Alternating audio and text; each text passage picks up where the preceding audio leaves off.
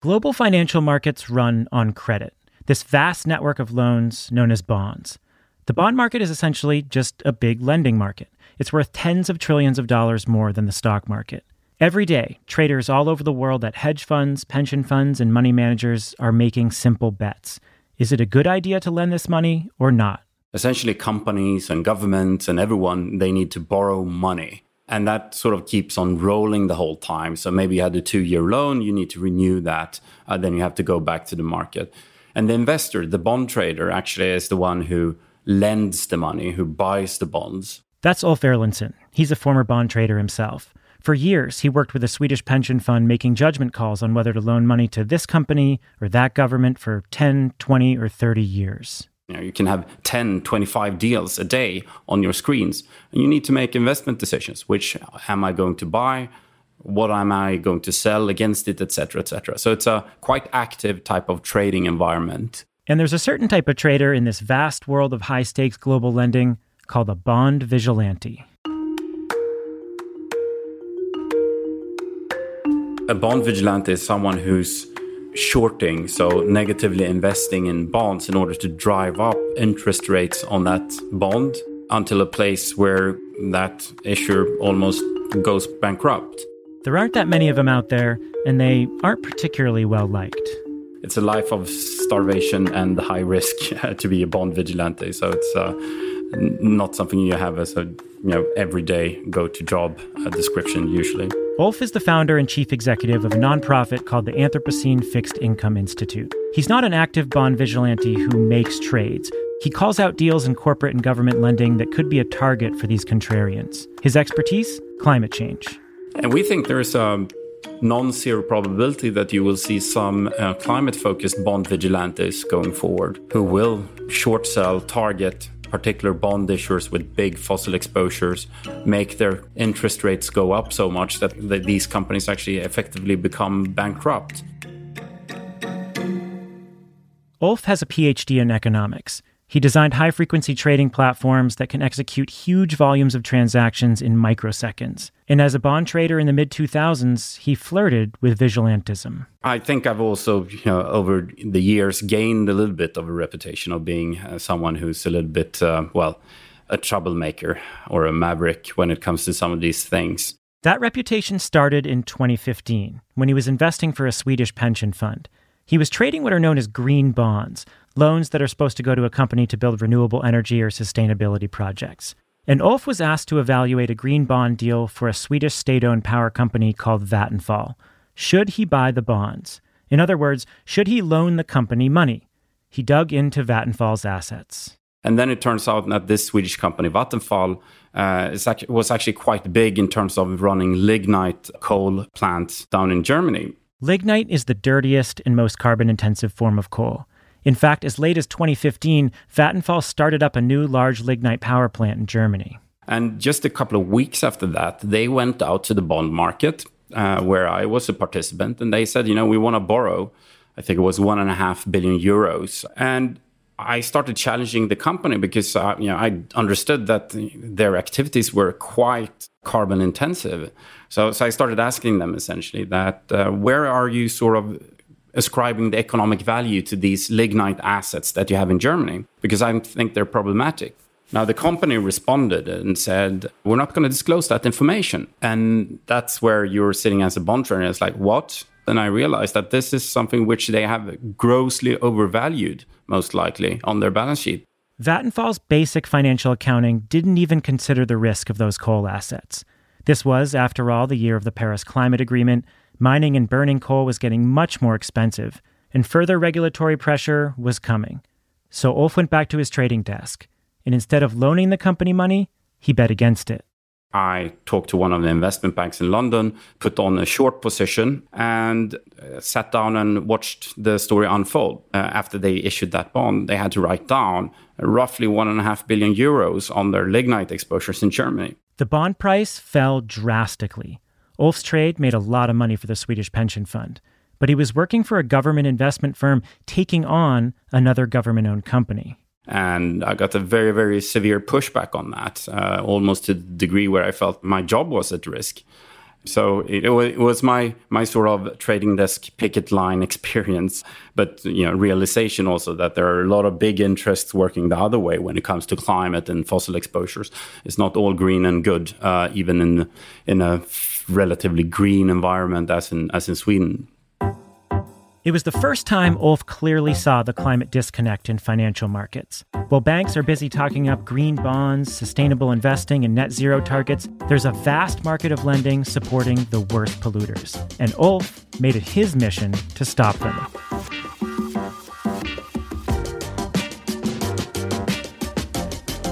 This is A Matter of Degrees, stories for the climate curious. I'm Dr. Catherine Wilkinson. And I'm Dr. Leah Stokes.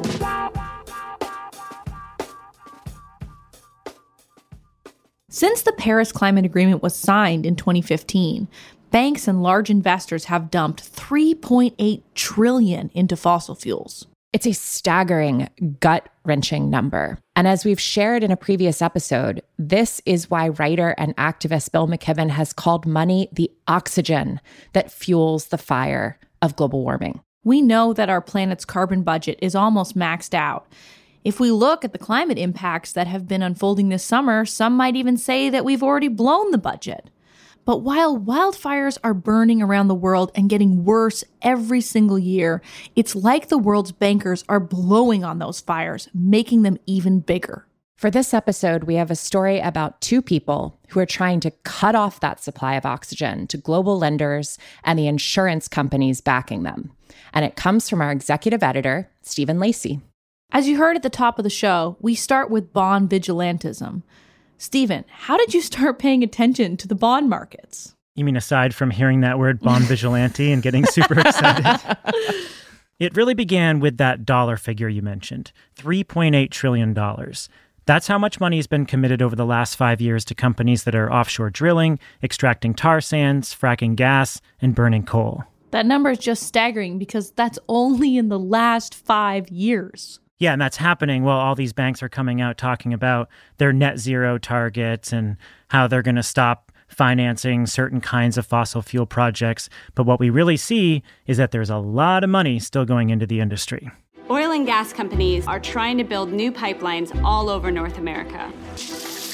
But there's one thing these companies need to keep building these destructive oil pipelines. Money. A lot of that money comes from banks. These are the very same banks that some of us use for our checking accounts and our mortgages. And who are the banks doing all this lending? Well, here's the problem. It's basically everybody. It's all names you've heard. JP Morgan, Citi, Wells Fargo, Bank of America, RBC, Barclays, Goldman Sachs, Deutsche Bank, the Bank of China, the State Bank of India. I could read dozens and dozens more. People are starting to question how their money is being used. But we still have the dirty dozen. These are banks that fund pipeline companies and projects that threaten human rights and the environment. Enough is enough. All of us, all over the globe, need to stand together, make our voices heard, and join the wave of resistance. And this activity is tracked in a yearly analysis called Banking on Climate Chaos. It's written by a collection of environmental groups, including Oil Change International, the Sierra Club, and Rainforest Action Network. And as I dug deeper into these numbers, something really stood out for me. Most of this $3.8 trillion isn't being directly used for a pipeline here or a fracking operation there, what we know as project finance. Some of it certainly is, but a lot of it is just general corporate lending to the companies who may be building or supporting that infrastructure. I think maybe it's easier when you describe it to talk about what capital markets do. And that is essentially we lend money. And when you lend money to someone, you take a certain responsibility for the activities of what that person is using the money for. That's Ulf Erlendsson again. A lot of that lending includes fixed income investments, otherwise known as bonds. Again, these are just long-term loans to governments or companies that guarantee a certain rate of return over 5, 10, 20, or 30 years. A bank like JP Morgan, which tops the list as the worst backer of fossil fuels, trades $140 billion worth of bonds every year for mutual funds and pension funds. Ulf has a really striking and slightly humorous way of differentiating fixed income investments, bond trading, from equities, the stock market that most of us know. So consider, for example, you have an organized crime syndicate, mobsters of some kind, and they come to you and ask if you want to engage in their activities. If you're an equity investor, they would essentially say, hey, you give us some money and you get a cut of whatever money we make. And that's pretty easy to sort of stand back and say, no, I don't want a share of that. Now, when you look at it from a fixed income perspective, the syndicate will come to you and they will ask you, can you lend us some money? It might not be for our criminal activities. It might actually be for our house or for our bulletproof cars or something like that. But will you lend it to us? And I think that distinction there is quite much harder to say, okay, I'm going to lend them the money for that particular project. Whereas it's pretty clear cut when you're the equity investors that you're going to be a participant in that type of activity. We certainly like to talk organized crime on this show. Last season, we heard the FBI compare a utility bribery scandal to mob racketeering, and now Ulf is comparing bonds for dirty energy companies to funneling money into a crime syndicate. This theme on our show might have something to do with why I very committedly binged Succession during the pandemic lockdown days. And my takeaway from that show, and just good journalism, of course, is that it's often a very fine line between corporate shenanigans and actual mobsters. Well, I'm glad I could continue pushing the analogy here. And I think you could actually push it a little bit further, because in this scenario, bond trading is a little bit more like laundering money. When companies buy and sell stocks, it's pretty easy to track that transaction in organized markets. Bond trading is still largely over the counter. That just means a trader will make a phone call to execute a trade.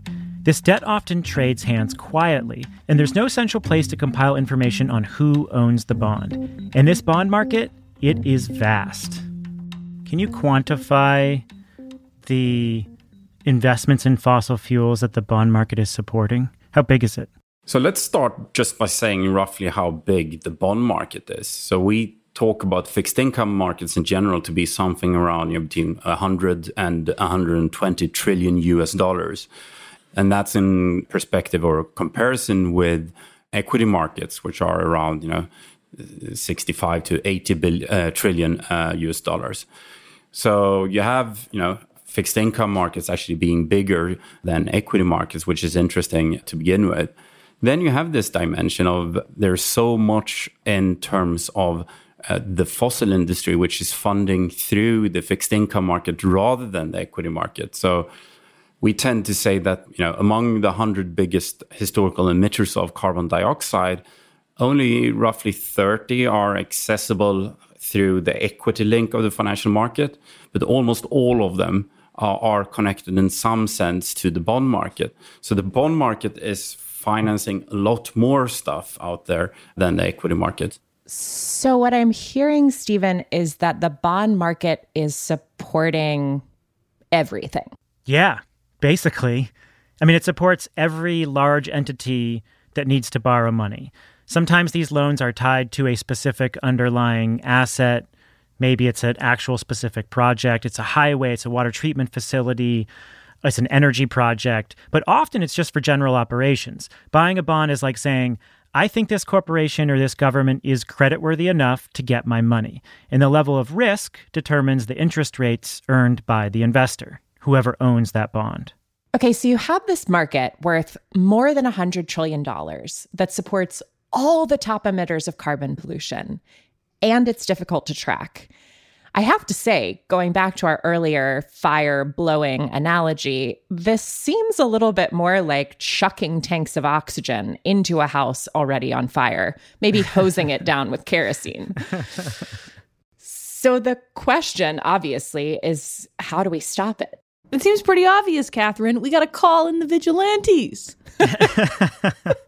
Oh, Leah, I wish I could tell you there's some hollowed out volcano somewhere, and inside there's this group of environmentally minded quants with a room full of computers ready to jump into an electric car to come save the day. But there is not. There are people like Ulf there in Sweden who are starting to scrutinize these deals and scrutinize them pretty heavily, trying to make it harder for big polluters to raise the debt they need to fuel these operations. Let me give you a specific example. The Carmichael mine is projected to generate 10 million tonnes of coal each year to be shipped to India.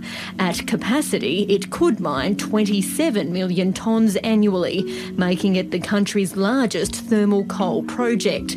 And with today's decision, building can now begin. The Carmichael mine is a controversial open-pit operation in northeastern Australia. It's being developed by a large Indian corporation called Adani Enterprises. It could send 10 million tons of coal to India every year, potentially 30 million tons of coal, and it would send those shipments straight over the Great Barrier Reef. The company claims it will create 1,500 direct jobs during construction, with another 6,500 indirect jobs. But the employment figures are strongly contested by the mine's opponents. This just goes to show that the politicians have completely sold out to their coal mining donors, and they have betrayed Queenslanders with this decision today.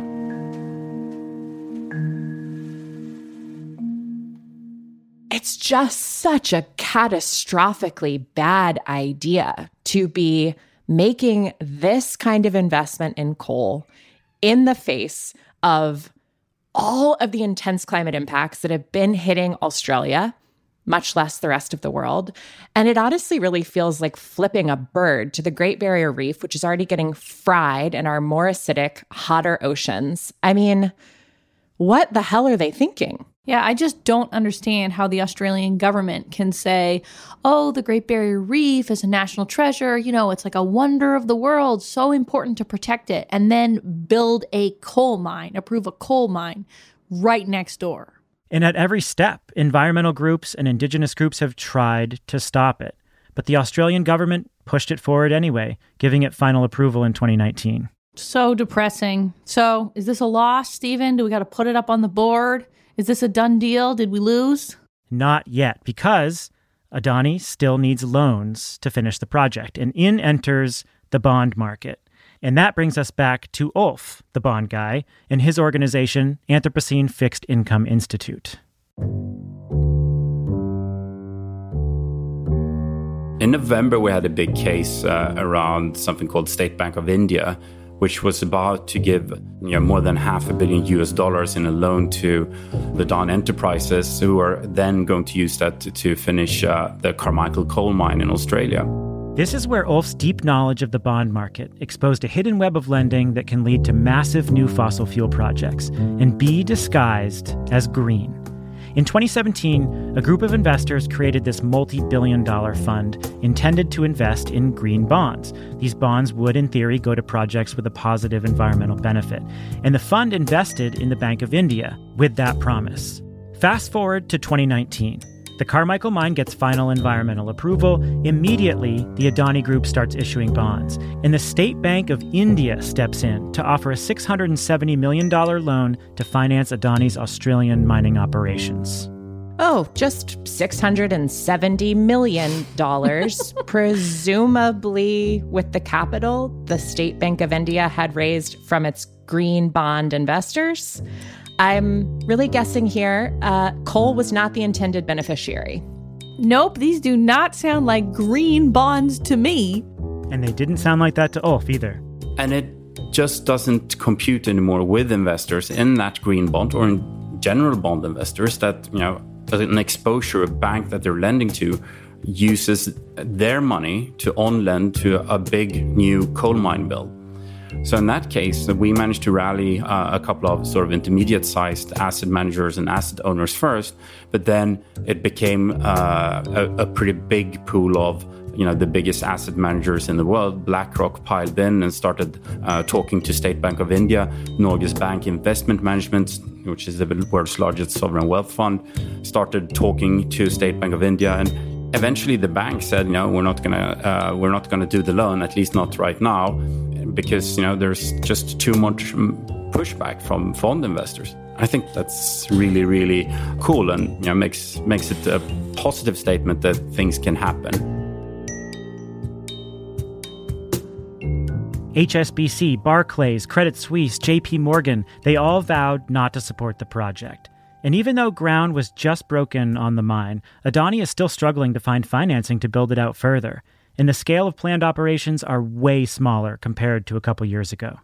It hasn't been shut finally, but we hope eventually that they will make the decision that it's not economically sane to actually continue with that project.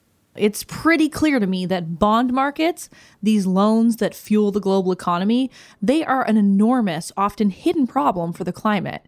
And in this case, we managed to save about $500 million from going to this terrible Adani coal mine. And that's great. But that's just a sliver of the $3.8 trillion that we've been talking about that's been committed to fossil fuels over the last 5 years. I agree the sliver feels really small, which is weird to say about $500 million. But this story also seems to point to an opening, which I'm guessing is what gets Ulf up in the morning. Because it sounds like a relatively small number of bond investors could put up a fight. And I'm horrified by the picture you're laying out in this episode, Stephen. But that leverage point does sound really promising. Do you think that shaming investors could actually move the needle? Yes, I think it could. This goes back to the concept of bond vigilantism, which in other markets, in technology sectors, for example, a small number of people can move the stock price or move the way money flows into particular companies or industries. And Ulf is trying to do that in the climate space. He's one of the few people picking fights with actual traders and investment funds when it comes to carbon and our carbon budget. So it's still pretty early to tell how fast investors are catching up. But look, this shaming is what fueled the divestment movement. It's worked. It's one of the reasons banks, tech firms, and every other big company is tripping over themselves to talk about sustainable investing. It's one of the reasons fossil fuel companies are scared they're not going to find young talent to build their companies with. And it's starting to work in another area, insurance. Insurance may seem like a niche topic for climate activists, but it is actually an invisible linchpin of the fossil fuel economy. Ilana Selekshina is an energy finance campaigner with the Rainforest Action Network. She runs the organization's efforts to pressure the insurance industry. She goes by Selekshina. The divestment movement brought Selekshina into climate campaigning, and as she got deeper into how and why trillions of dollars are flowing to fossil fuel companies, it was clear that insurers are the enablers. In the same way that you can't drive a car or a house without insurance, fossil fuel companies can't build new coal mines or tar sands pipelines without adequate insurance. So it's this lever that I never thought about before, but really did kind of underpin all fossil fuel expansion. Insurance companies operate in this really weird space when it comes to climate change. They're simultaneously alarmed by the problem and deeply entrenched in making it worse. They have the best data in the world on risk, and they've known since the 70s that climate change is accelerating sea level rise, extreme precipitation, and extreme heat. And they're paying more. In fact, 2020 was one of the costliest years on record for the insurance industry, with hurricanes, floods, and wildfires pushing losses over $76 billion in the U.S. alone. And they've adjusted how they price that risk, making policies very expensive in places. Many insurers are pulling out of coastal areas entirely or completely abandoning places like Northern California that are being engulfed in fire earlier and earlier every year. But at the same time, those same insurers will underwrite policies to protect pipelines, offshore oil rigs, fracking rigs, the infrastructure they know is causing climate change. And instead of protecting communities, they are withdrawing from those regions, and then they're turning around and investing billions of dollars in fossil fuels and ensuring fossil fuel expansion. Whoa, Stephen, this is the kind of stuff you cannot make up. No, and it gets worse, because the way that insurance companies make money are inextricably linked to the bond markets that we were just talking about. God. If an insurance company needs to make money to back their policy, they invest it in stocks and bonds. And globally, insurers have tens of trillions of dollars under management. It's estimated that U.S. insurers own $450 billion in equity and debt in fossil fuel companies in their portfolios. And we know now how the bond market is propping up that old dirty energy. So, Stephen, you're not bringing us two different stories about the bond market and the insurance industry. You're actually bringing us a single story. That's exactly right.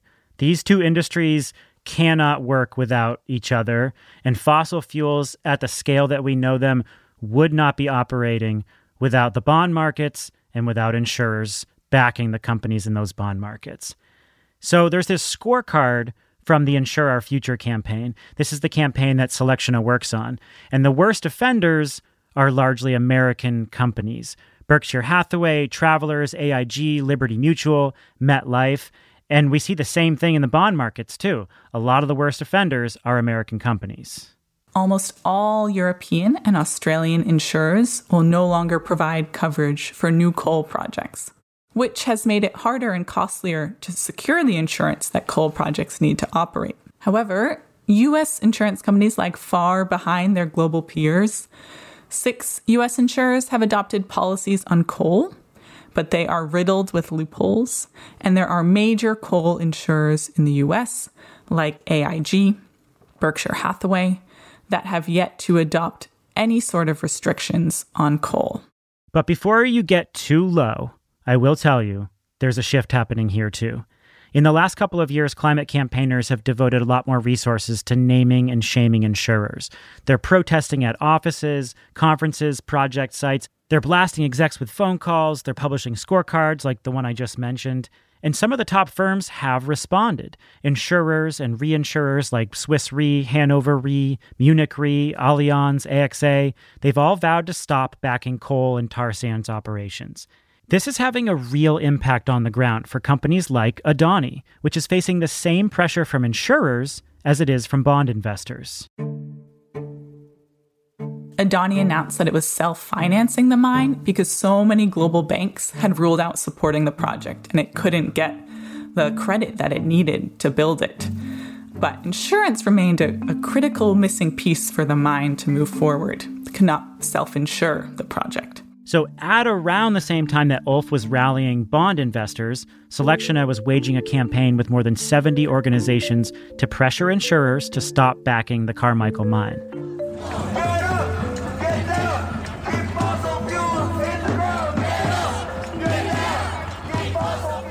And this combination of financial pressure and public backlash, it started working. According to a tracker that the organization Market Forces keeps, 40 insurance companies and insurance brokers have publicly ruled out insuring the Adani mine. And we are seeing the impacts of that play out on the ground. Adani's main construction contractor on the project, which is a company called BMD, recently admitted that it has been unable to find public liability, environmental protection, and director and officers insurance specifically for its construction of the Adani mine. There are various legal restrictions in place and stipulations set by banks around having adequate insurance.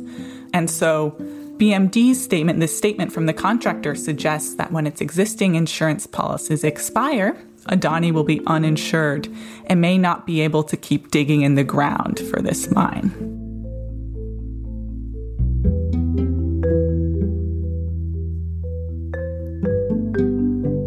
This feels like an important opening because if a bunch of insurers, if 40 insurers are saying, we're not going to back this project, all of a sudden campaigners like yourself can come out and say, well, you're saying you're not going to back that project for climate reasons, environmental reasons. What about all these other projects that you're backing? Does this give you leverage as you start to push the entire industry further? Yeah, that's exactly right. It certainly does. And I should say, although they're coming out with these statements, they're making the links to the climate events that are happening, no global insurer has adopted policies at the scale of the crisis and that align with the Paris Agreement's goal of limiting warming to 1.5 degrees Celsius. Our key demand for the global insurance industry right now is to stop insuring all new fossil fuel expansion projects. The climate cannot afford a single new coal mine or pipeline or fracking rig. And yet, all of these companies are continuing to insure new oil and gas infrastructure.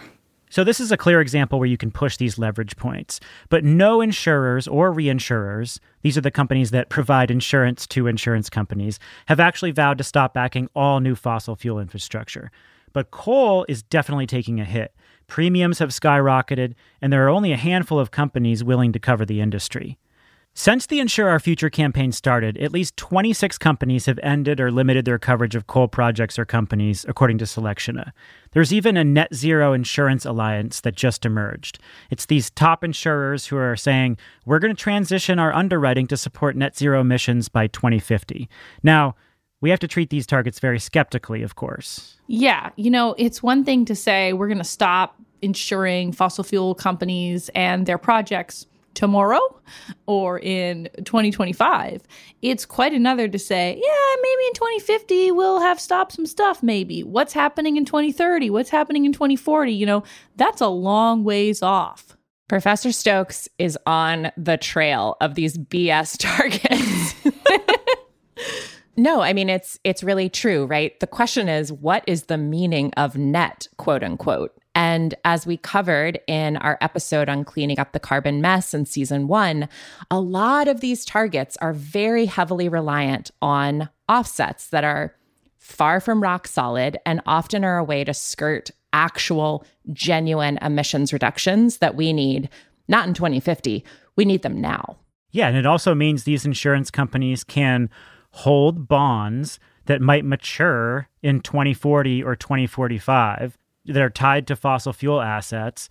And in theory, with that 5-year window, they could have a net zero portfolio, but be supporting bonds for fossil fuel companies over the decades to come. The same is true for underwriting a piece of fossil fuel infrastructure that maybe goes into retirement before 2050. This has real world consequences, and we know it needs to stop now. So these net zero targets are an important recognition that the industry is trying to switch, but at this point, it's still more PR than an actual halting of the activity. But it does sound like these pressure campaigns are playing a really strategic role, that they've found an opening where companies are susceptible to their pressure. Absolutely. And I talked about that with Selectiona. They care about growing their customer base. They're actively trying to recruit the next generation of employees, as well as keep current employees at the company. The insurance industry in particular has a massive workforce shortage. And so they are trying to court young people to come work in the industry. And we know, of course, that young people are the most concerned about climate change. So core to our theory of change is making our demands heard loud and clear and building the reputational risks for continuing business as usual for the company. If you could judge where we are on the spectrum of change in the insurance industry, where do you think we are? Have we reached an inflection point where change will accelerate further? I think we have a ways to go for the U.S. insurance industry to reach that inflection point. I think globally we are getting there. We're seeing European insurers in a bit of a race to the top, who can come out with the best policy, and they're revising them every year. They're still far from where we need to be, but the evidence that we've seen with how the coal industry is struggling to get insurance coverage is really encouraging. These are not just policies on paper that do not translate. They are actually having tangible effects on the ability of companies to secure coverage for new projects and existing projects, and accelerating that phase out of the coal industry. And now we just need to do that for oil and gas, much faster than the rate that we currently are going.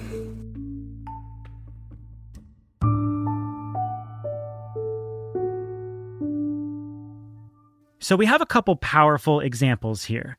The insurance and financing problems for the Carmichael mine in Australia, Vattenfall's poor bond issuance after Ulf called out its coal holdings, and there are plenty of others.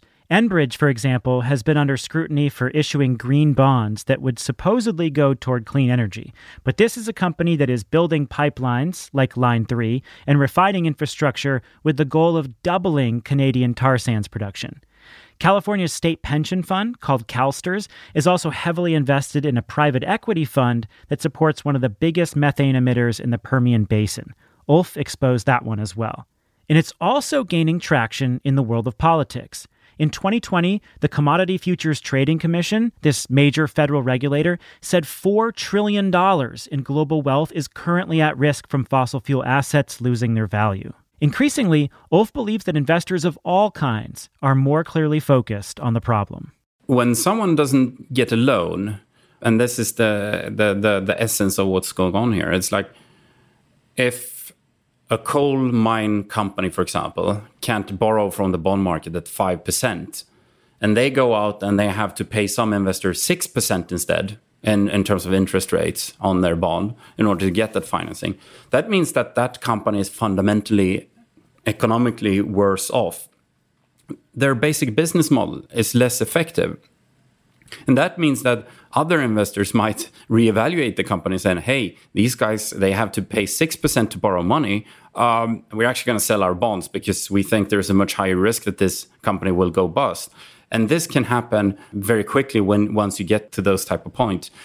And that's an extreme example, but I think in general what we're starting to see, and this is the sort of the hot potato, that investors are sort of trying to get out of some of these fossil assets because they see less and less of a strong economic upside on it. There is a bigger and smarter movement to sort of criticize pension funds, etc., when they're lending or financing in other forms controversial fossil assets. What motivates you? Is it the environment, or is it just pure risk calculation, financial risk calculation? This has become so intertwined with what I am and what I do, so it's hard to entirely read that out. I'm sort of a small-time boy where bragging about things, being hypocritical about things was perceived as very bad.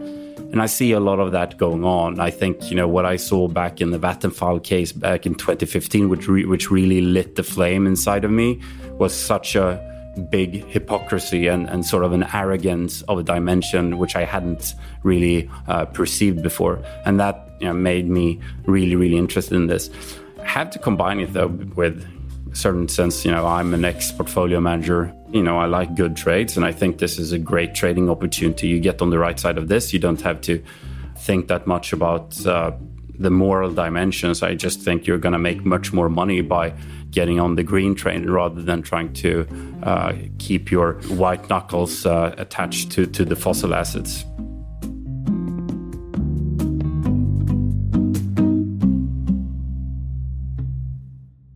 As I'm reflecting on this great story that you've brought us today, Stephen, I'm thinking about how we can take this work from individuals like these bond vigilantes and climate insurance campaigners and make it real in the regulatory world, bring it into government. It's one thing for individuals to call out banks, and that's really powerful, but it's another thing to get rules on the books to stop their behavior. How do the people making these rules and regulations around financial markets, how do they fit in? Yeah, and I know this has become a major focus for President Biden's financial team. Treasury Secretary Janet Yellen said this spring she plans to use the Financial Stability Oversight Council, an organization with huge powers, to enforce climate risk disclosure. So tell us more, Stephen.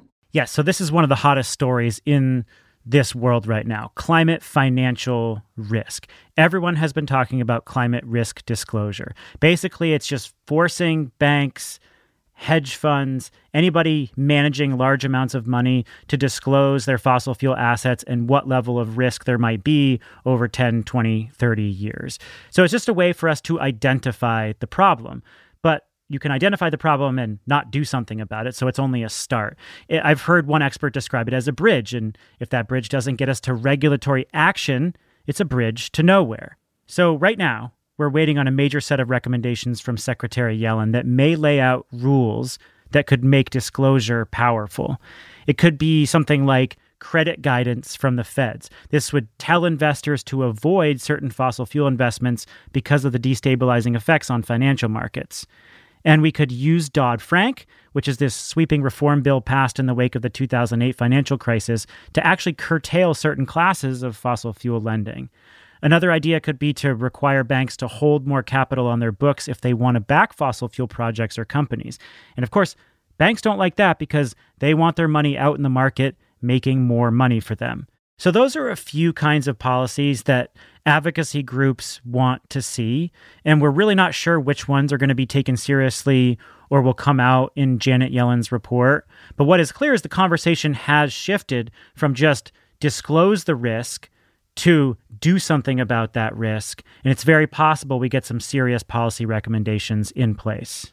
Well, there's no time like the present, with $3.8 trillion having been committed to dangerous energy in the last 5 years.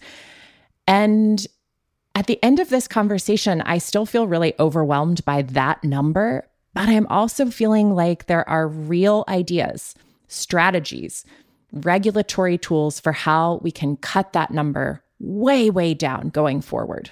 Yeah, I feel overwhelmed by this problem all the time. And when I started looking into this topic, I felt like I was swimming in this vast ocean of the financial system. But what the divestment movement, this small but growing group of alarmed financial experts, climate campaigners have proven is that people are legitimately starting to make an impact, even in a global economy this big. And there are groups that you can join to start pushing on these pressure points.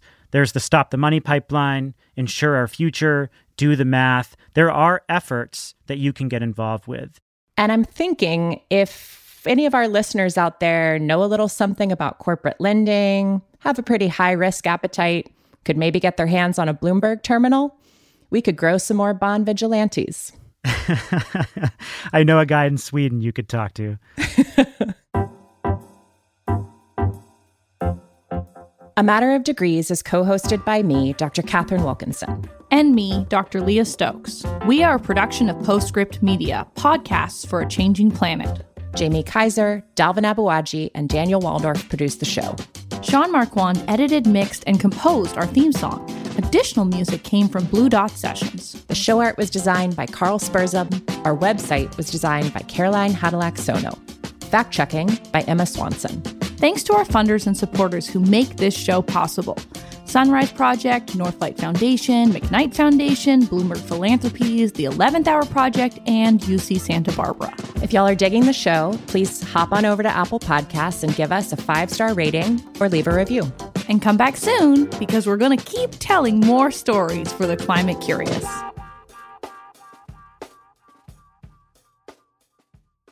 I feel like I'm sorry, no, that volcano must be real. It just seems so realistic, Stephen. But that's the volcano that Jeff Bezos sends his rocket out of.